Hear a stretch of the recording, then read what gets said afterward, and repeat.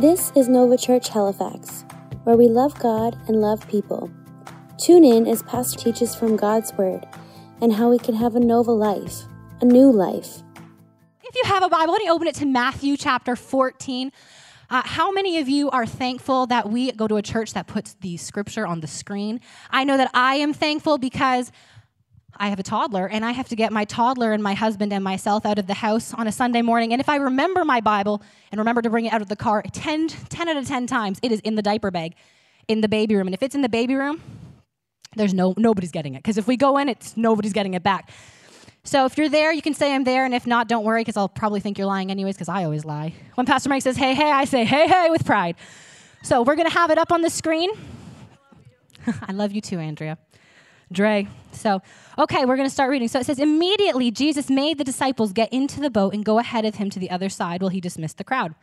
After he had dismissed them, he went up on the mountainside by himself to pray. Later that night, he was there alone, and the boat was already a considerable distance from land. Buffeted, which I looked up, guys. I know that you are fisher people on the East Coast, but I didn't know what buffeted means. It basically means to be battered by like a violent storm. So we're just expanding our vocabulary one sermon at a time here at Nova. So they were buffeted by the waves because the wind was against it. Shortly before dawn, Jesus went out to them, walking on the lake. When the disciples saw him walking on the lake, they were terrified. It's a ghost, they said, and cried out in fear. But Jesus immediately said to them, take courage, it is I. Don't be afraid. Lord, if it's you, Peter replied, tell me to come to you on the water. Come, he said. Then Peter got down out of the boat, walked on the water, and came toward Jesus. But when he saw the wind, he was afraid, and beginning to sink, cried out, Lord, save me. Immediately Jesus reached out his hand and caught him. You little faith, he said, why did you doubt? And when they climbed back in the boat, the wind died down, and those who were on the boat worshipped him, saying, truly, you are the Son of God. Let's pray.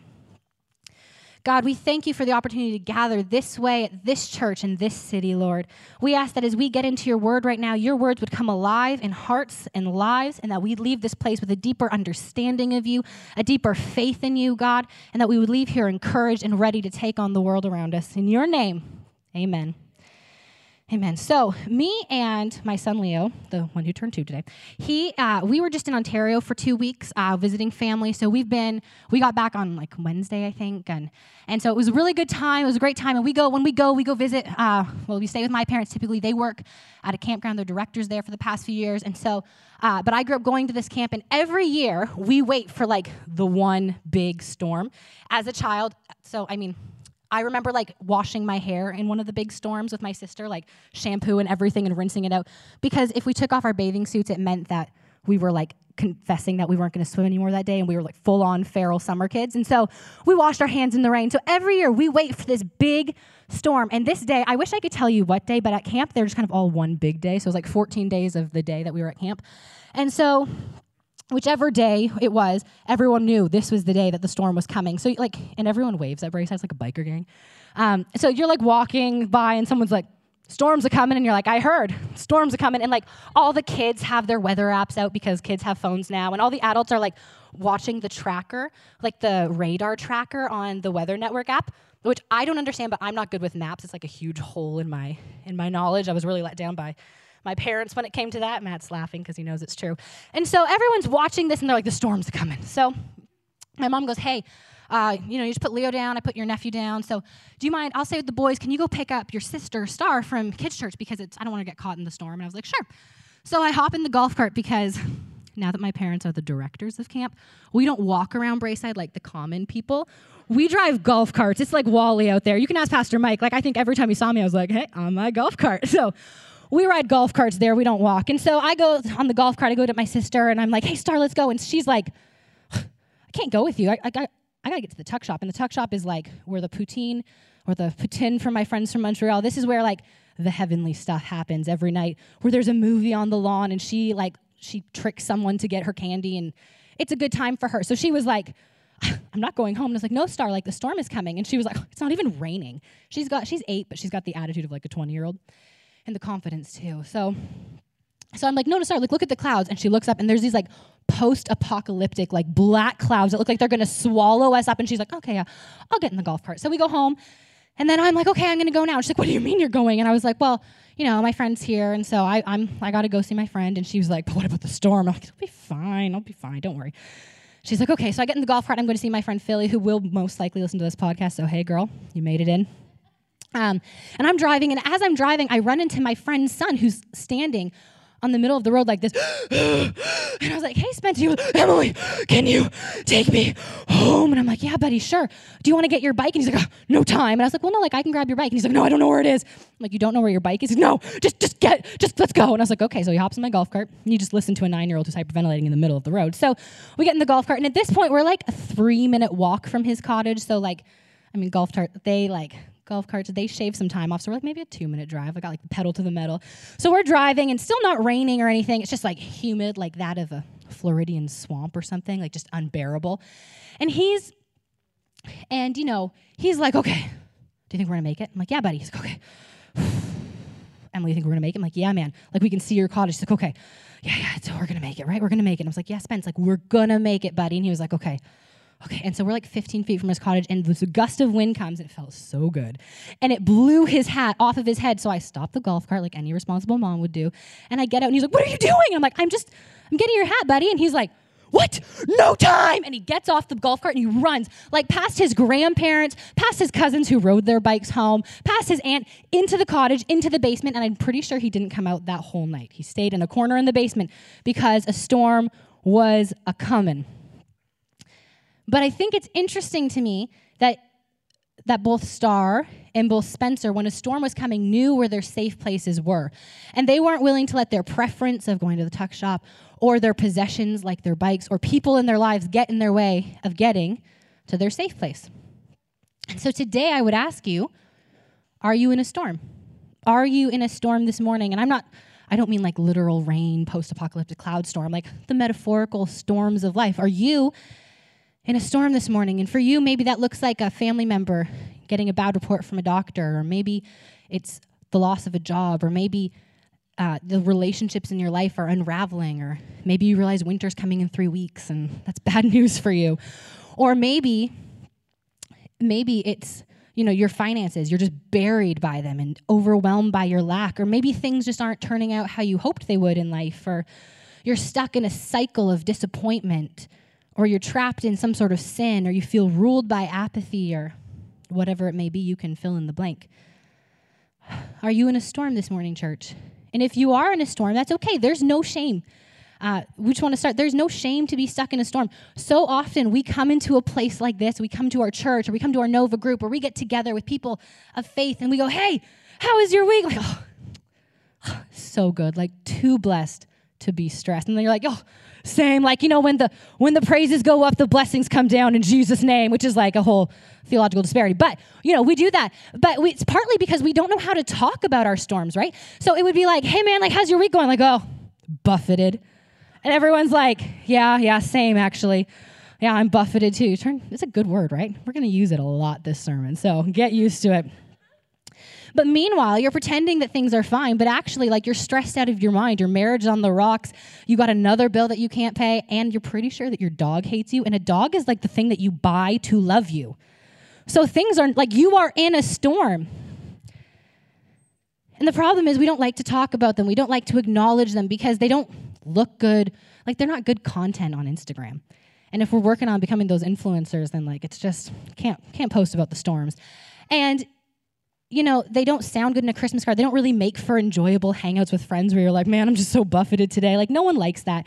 And so we don't talk about it. But then we come into places like this and places of worship, and we're like, okay, if I can get through like the hour and whatever long it is, hour and 10 minutes, or I don't know. I just come to church. I don't time it. So if I can just get here and I can just like feel tingly during worship and then like laugh at some of the preacher's bad jokes, no offense. And then, then I can leave here and I'll be fine. If I can just do it. We don't bring our storms to God. We don't want to acknowledge that our storms are there. We're just like, if I can just get through it, it'll be okay. As if God doesn't already know what you're facing. And partly it's because we're ashamed and we feel like storms are reflective of something that's going on in us. And we think things like, well, people of faith, like they don't have trouble in their marriage. Or like good Christians, they don't struggle with their finances. Or if people knew what I was going through, then they'd realize I really don't have it together. Or maybe I'm depressed because I don't have enough faith. Or maybe my dad is still sick because I don't pray properly. If they knew about my storm, they would judge me. They would know me. It wouldn't be good. And so instead of asking for support and asking for prayer from the community that God has gifted to us, this is a gift from God, we just face the storm on our own, by ourselves, with no one to help us. And so that's that. But if you're here and you're like, no, like life is pretty good. I have no complaints, no storms here. That's awesome. And like, I am so glad for you. Oh my gosh, it sounds so sarcastic. It's not meant to. Like, I'm so glad that life is so good for you. No, it really isn't sarcastic. That's awesome and that's great. And there's no clouds in your skies. Like, praise God, that's a good day. But there's one thing that you need to know, whether there's not a single cloud in your sky or you are being just buffeted. Storms will come and storms happen. It's just really encouraging. I wanted to encourage you with that today. I'll see you guys later. Pastor Mike, you're up. No. But when we find ourselves wrestling the waves of the storm, I believe that in this story, we can take encouragement, we can maybe build up some courage, and we can maybe remove some stigmas that we feel about the storm. Because storms can either be deadly or they can develop. They can sink you or they can serve you. And so if your storm is here, just know today that your storm can sink you or it can serve you. Storms have the ability to build something in us, a deep like grit and resolve in our faith to serve God better. And I believe that we can walk into a storm a little bit wishy-washy and walk out of it with a deeper passion for God, a deeper hope in Jesus, a deeper conviction for what he's called us to than ever before. But we need to be able to brave and to wrestle the waves. And so for the next couple of minutes, can we just be honest with ourselves about the storms that we're facing? Can we just know that there's no judgment, there's no condemnation. God's not like, I knew you were in a storm. Well, that's that, I guess. Like, let's be honest with ourselves and before God about these things that we're going through. Because I believe that if we wrestle the waves, we can come out on top. And so if you're taking notes, and I know Matt is, and someone else, I don't know your name, but thank you. The first point is that storms happen. I know I've made this clear, but storms, they happen. And sometimes storms happen and we don't know why. Sometimes it's just because there's evil in the world. Something was done to you.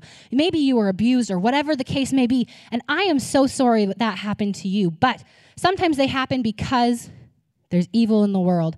And sometimes they happen because we live in a fallen world. And that might look like a bad report from a doctor. It's not God's punishment over your life. It's just the collateral damage of living in a world after the garden. Or maybe you're here and you're like, oh no, my storm, I did that. I did that to me.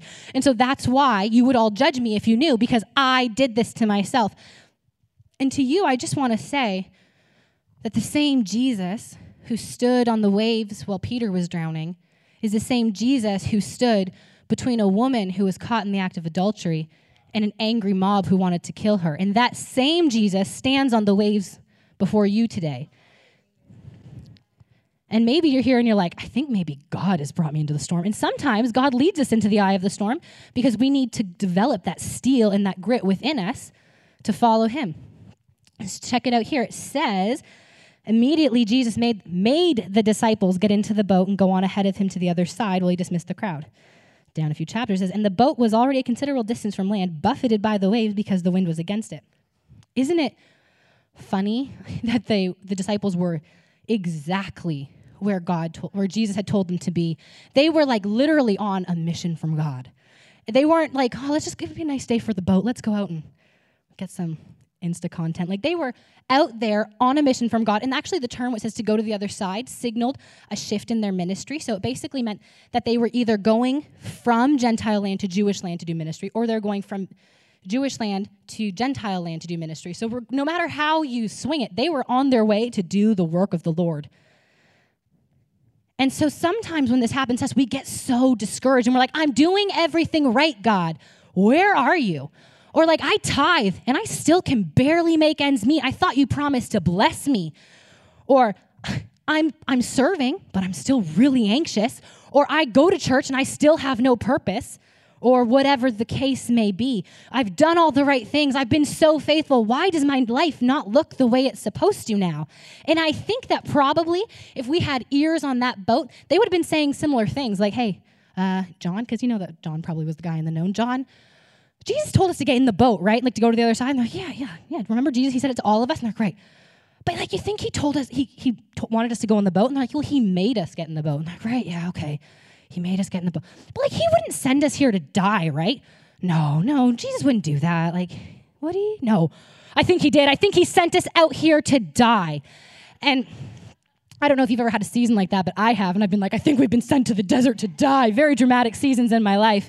And actually recently, so like I said, we came for the year to learn. And as the year was approaching, Matt and I were like, I don't know if our season is done in Nova Scotia. And so we really started to wrestle that wave.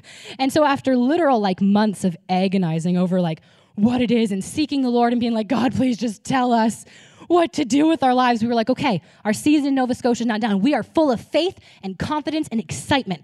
And the first day, we went over to Pastor Mike and Nancy's house, and we were like, we're going to tell them, and we're so excited. And our check engine light came on, and our car was like, that's what it felt like. I don't know what was going on. Bad stuff. And so, we're like, okay, it'll be fine, and we'll send the car to DoorDash, and we'll see a mechanic. And so we go and see a mechanic, and the mechanic's like, it'll be like $2,000, $3,000, whatever, man, however many dollars I feel like charging you today. And we're like, okay. So like, DoorDash, can you do it? And DoorDash's like, yeah, I can take a look. And he's like, oh, I can't fix it, but like, here's some ideas. And so we go and whatever. And so through all of this, I am like feeling like we're in a storm, right? Because our car is this thing that we have so much confidence in. It's like the first time we've owned a car pre-2000. And so we're like, this van is like our future. And so I'm like, babe, I think we made a mistake. We misheard from God. And he's like, okay. And I'm like, yeah, it's time. We'll just tell everyone, like, we'll lie. We don't even have to tell them why we're going home. Something came up back home. We need to go back. I want to go home. I want to go see my mom. And he's like, okay, well, if that's what you really want to do. And I was like, no, I'm being ridiculous. And in that moment, I realized that my security, my safe place in a time of trouble, in a storm, wasn't in the things that it should have been. It was in my bank account, and it was in my familiarity. And we have a choice. We can either put our hope in Jesus, the very unshakable supernatural God that we serve, or the very shakeable natural, like a car and mechanics, but not DoorDash because he helped us out. So thank God for community, the gift that it is, right? So good. I got some excited people about community over there. So the thing is, they can do two things. They can develop our faith. They can sink us, or they can serve us. And that is an uncomfortable process. It's uncomfortable to be stretched in our faith. It's uncomfortable to grow in our faith. But when we allow the storms to grow our faith, we're able to step out. And that's my second point. So see how seamless that was? We got to step out of the boat. It says in verse 25, it says, shortly before dawn, Jesus went out to them, walking on the lake, was, as you do. When the disciples saw him walking on the lake, they were terrified. It's a ghost, they said, and cried out in fear. But Jesus immediately said to them, take courage, it is I. Don't be afraid. Lord, if that's you, Peter replied, tell me to come to you on the water, which I would never say. So good on Peter. Come, he said. So Peter got down out of the boat, walked on the water, came toward Jesus. But when he saw the wind, he was afraid and beginning to sink, cried out, Lord, save me. I think this is such a cool spot in the story, not because of the walking on water, but because we see something really cool happen in the heart of Peter. We see this really cool desperation rise up in him. And I think just before we go any further, poor Peter, right? Like, he gets a bad rap. Everyone's always like, Peter with the big mouth, Peter who cut the guy's ear off, Peter who still didn't get it. But like, honestly, like, Peter is just a man who's trying to figure out what it means to apprentice under Jesus, who is already like just blowing his mind when it comes to everything he thought, all of his preconceived notions about who the Messiah was going to be.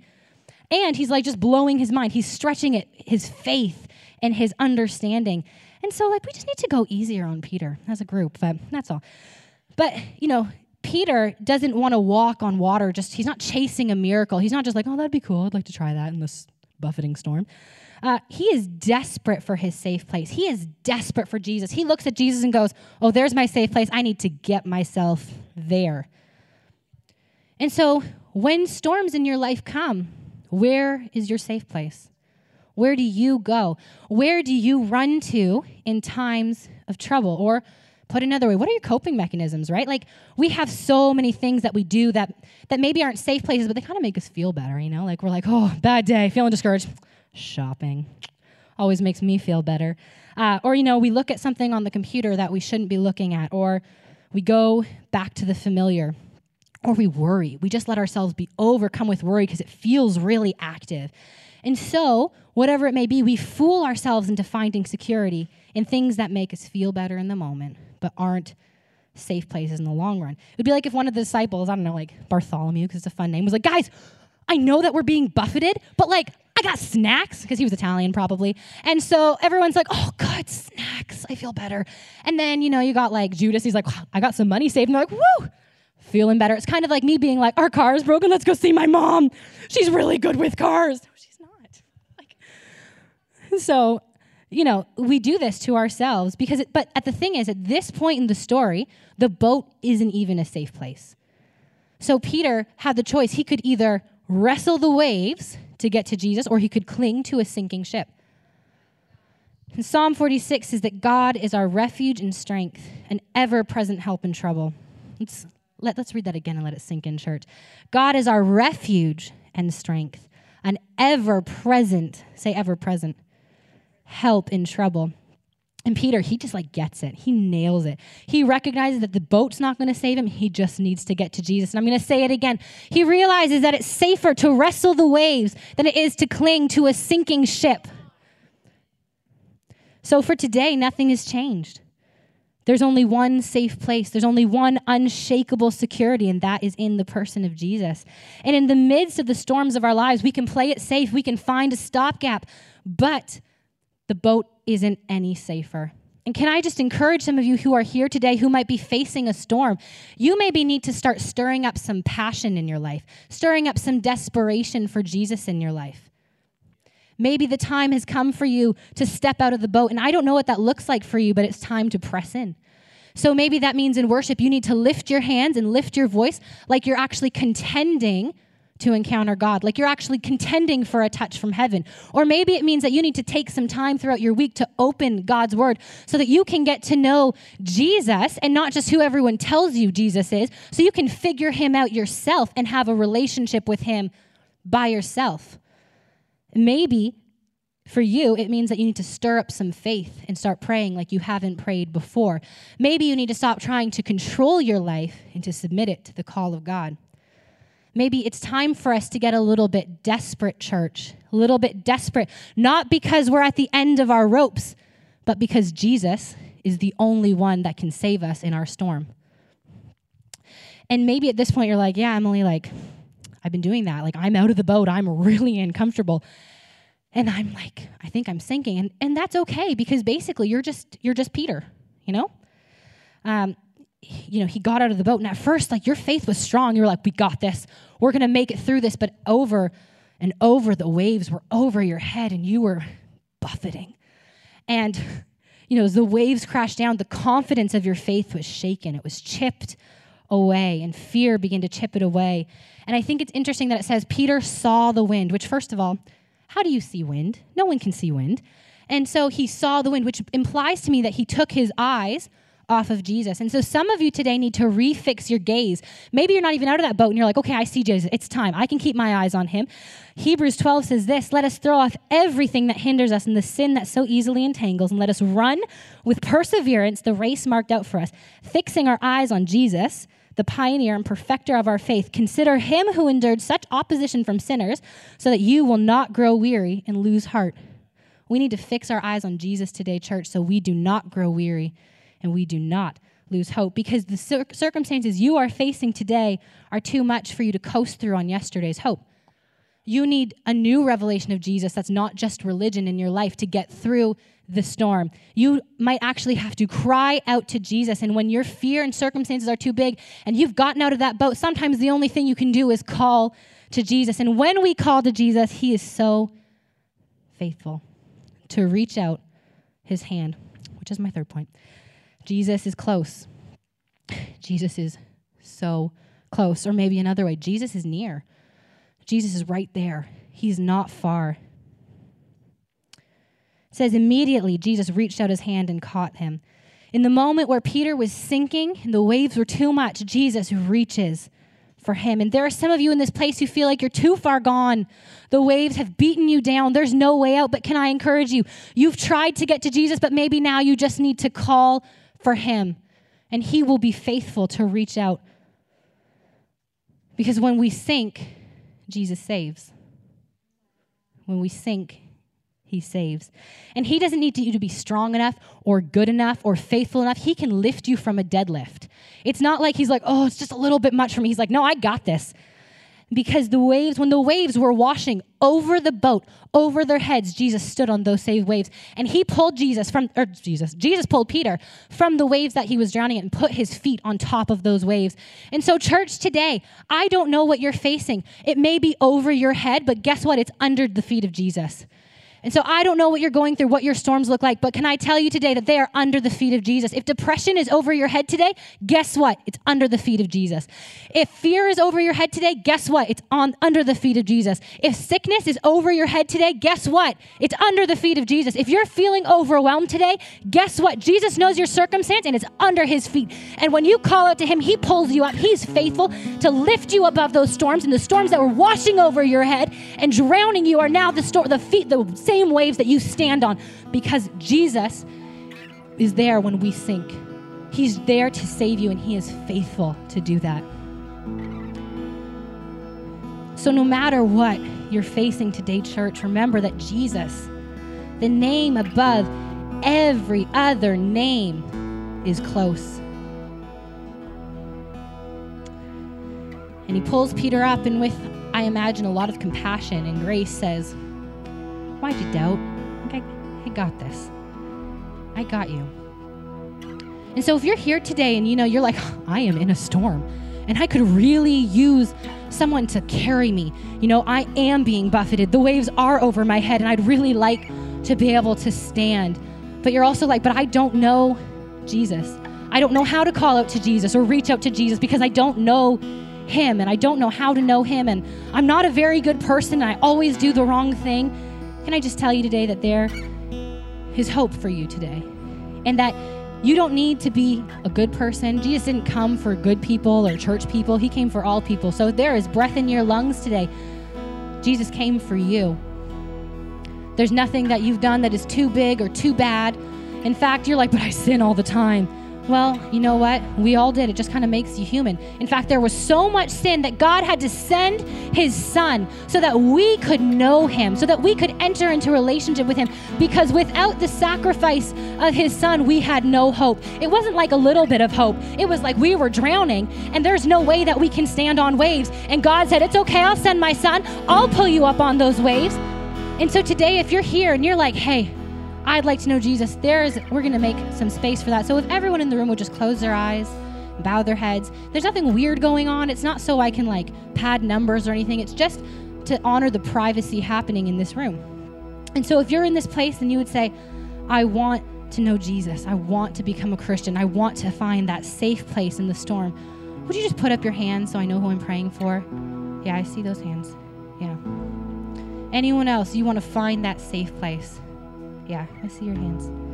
Okay, we're all going to pray this prayer together. So if you're in this room and you can speak, can you just repeat after me? We're going to say, Dear Jesus, thank you for what you did on the cross. Thank you that you conquered my sin. I confess that I've sinned and ask you to forgive me. I'm done living my way. I accept you as Lord of my life and ask you to lead me and guide me. Help me live the life you have for me. Amen. Amen.